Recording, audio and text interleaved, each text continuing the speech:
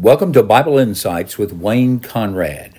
Psalm 119 says, "The entrance of your words give light, and it imparts understanding to the simple." Today's topic is the backstory of the birth of Jesus of Nazareth. Now, the word backstory may not be the exact word that we mean.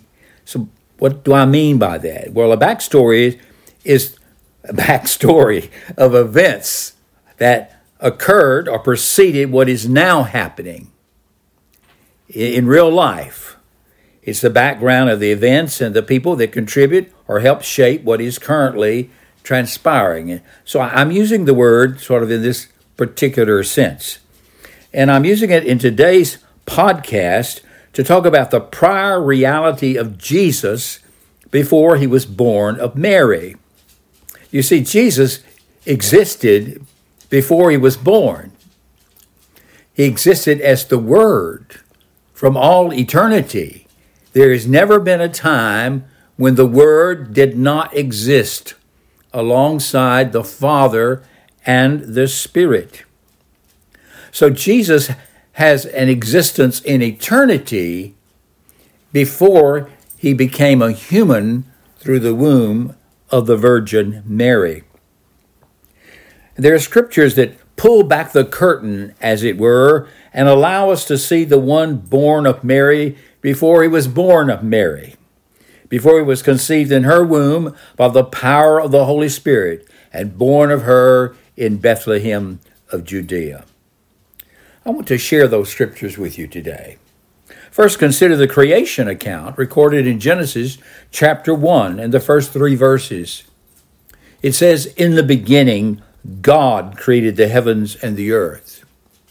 The earth was without form and void, and darkness was over the face of the deep, and the Spirit of God was hovering over the face of the waters. And God said, 'Let there be light,' and there was light." Now think about these verses. The first verse stands all alone, really. In the beginning, God. Whenever the beginning began, God already was, because God has no beginning. He has always been. But this God who has always been is the creator of the heavens and the earth.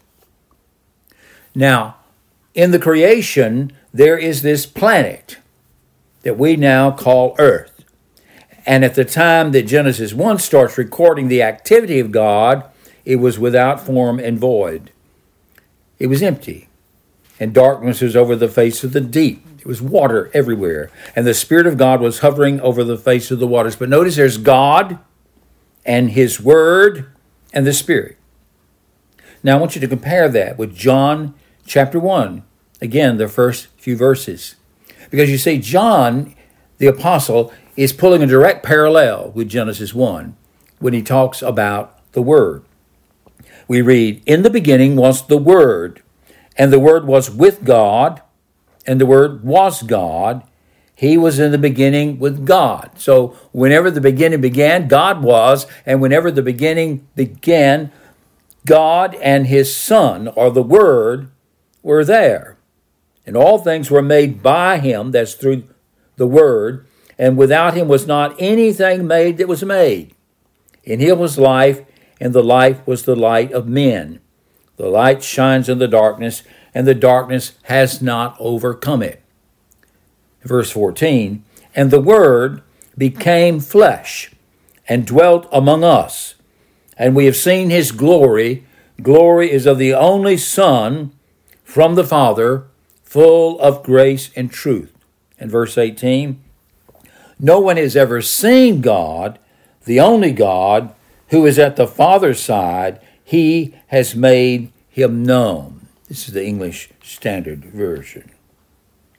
So God, the Word, they were in fellowship from all eternity. This is why He is referred to as the eternal Word, the eternal Son. So when we read the word begotten or hear it in the creed, it does not mean the beginning like it is in human procreation. It simply means that there is this eternal relationship that has always existed within the one God. And that relationship embraces God, the Logos, or the Word, who's the uncreated one, who is the one who did create all things. This one became flesh, and he did so through the womb of the Virgin Mary. Now let me read from the Amplified Bible, from John 1:14.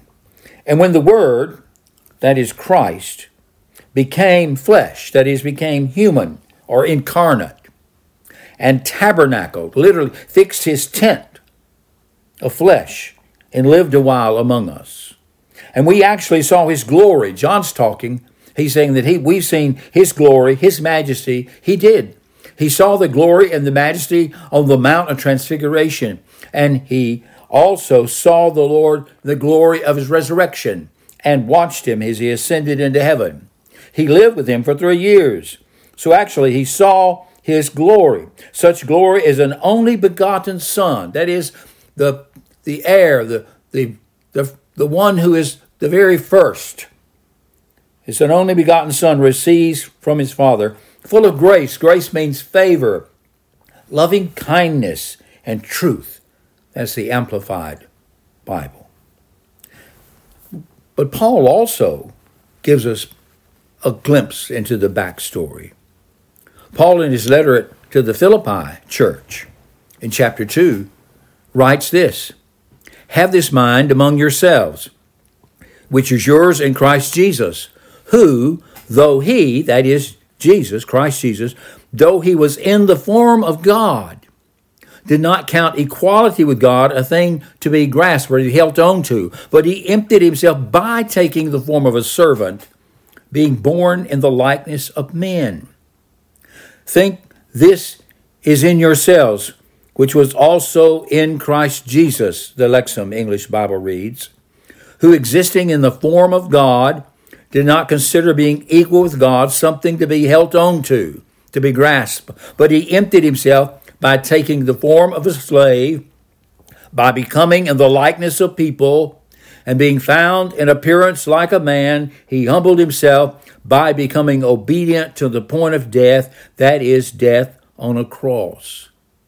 Now the word that's translated form of God, and form of a slave in this translation, or in the form of God, is the word morphe in Greek. It means a form or a shape. It is the way something is.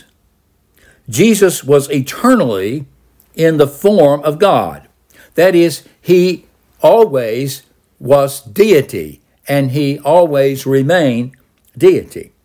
He was eternally in the form of God. He always existed by the Father's side. There was never a time when the Father and the Son were not with each other. And he is the Word who was present at the beginning and was in face-to-face fellowship with the Father, and who shared deity with the Father. This one was born of Mary. When this happened, he took to himself the form, the formation, the shape of humanity. That is, he became an actual human being while not ceasing to be what he eternally is, God. And so he did not lose his deity, though he did cover up his glory, but he added to himself humanity. And so we have Jesus, who is God and man at the same time. Now, why did he do this? Well, Hebrews 10 quotes from Psalm 40 as being on the lips of Jesus as he was incarnate through Mary. This is what it reads. Psalm 40, as being on the lips of Jesus, reads, "Therefore, when he came into the world, he said, Sacrifice and offering you did not want, but a body you prepared for me. You did not delight in whole burnt offerings and offerings for sin. Then I said, Behold, I have come. In the roll of the book it is written about me to do your will, O God." A body was prepared for him. to offer the true effective offering for sin once for all in his body on the tree, on the cross of Calvary. So that's why. That's the why of the incarnation. This is why the Logos became a man. And the Lord Jesus Christ is this eternal Son, this Word who became flesh. For a while he tabernacled among us, but in his glorious resurrection and ascension, he took that immortal body of the resurrection back into heaven. So today, on the very throne of God, at the right hand of the Father, sits the incarnate Son, Jesus Christ, the Word made flesh. Now, there are a lot of songs sung at Christmas time, and some of them have some very deep theology. Sometimes we really don't think about it, but I want to share with you one or two that have in it this biblical truth about who Jesus Christ is and what happened when he was born of Mary. So there are two classic Christian hymns that I want to share that express both the prior reality of the eternal Son, the Word, and the historical event of the birth of the Messiah, Jesus. The first one, just two stanzas from Thomas Petzel. He wrote, "Behold, the great Creator makes himself a house of clay. A robe of human form he takes forever from this day. Hear this, the wise eternal word, as Mary's infant cries, a servant is our mighty Lord, and God in cradle lies." Or this great classic hymn, it's been sort of reformed with more modern words. The earlier words were, "Of the Father's love begotten, ere the worlds began to be. He is Alpha and Omega, he the source, the ending, he of the things that are, that have been, and that future years shall see, evermore and evermore." Or a newer translation, "Of the Father's heart begotten, when no world had come to be." Stanza 2, "By his word was all created. He commanded, it was done. Earth and sky and boundless ocean in their threefold order one. All that sees the moon's soft radiance, all that breathes beneath the sun, evermore and evermore." And then, going back to the older translation, "Of that birth forever blessed, when a virgin full of grace, by the Holy Ghost conceiving, bore the Savior of our race. And the babe, the world's Redeemer, first revealed his sacred face, evermore and evermore." Stanza 4, "This is he whom priest and poet sang of old with one accord, whom the voices of the prophets promised in their faithful word. Now he shines, the long expected. Let creation praise its Lord, evermore and evermore. Praise him, all you hosts of heaven. Praise him, angels in the height. Powers, dominions, bow before him and extol his glorious might. Let no tongue on earth be silent. Let each heart and voice unite. Evermore and evermore. Christ, to thee with God the Father. And O Holy Ghost, to thee. Hymn and chant and high thanksgiving. And unwearied praises be. Honor, glory, and dominion, and eternal victory, evermore and evermore." That's a mixture of the older and the newer and a couple of stanzas that one has that the other lacks. But I want you to think about these words. Before there was a creation of any kind, the Son was with the Father, the Word, and he who delighted in the Father, and the Father delighted in him. For God, you see, is love, eternal love. He has that capacity before he ever made creation, because he is a triune being. And of the Father's love, ere the worlds Before the worlds ever came to be, he is the beginning and the end. He's the source. Of him all things that have been have come, and he shall be there in all the future that's to come. This one great and glorious Word became a human being, a little babe through the womb of Mary.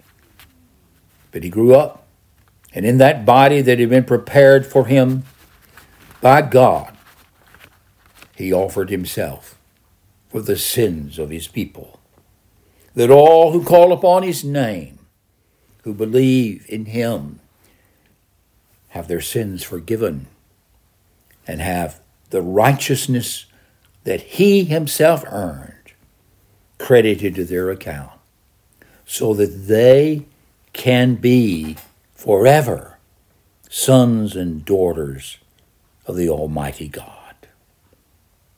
Oh, that's the meaning behind the incarnation of Jesus. This is not a fairy tale. This is history. And this is the revelation of God. Believe in him, whom to know is eternal life. This has been Wayne Conrad with Bible Insights.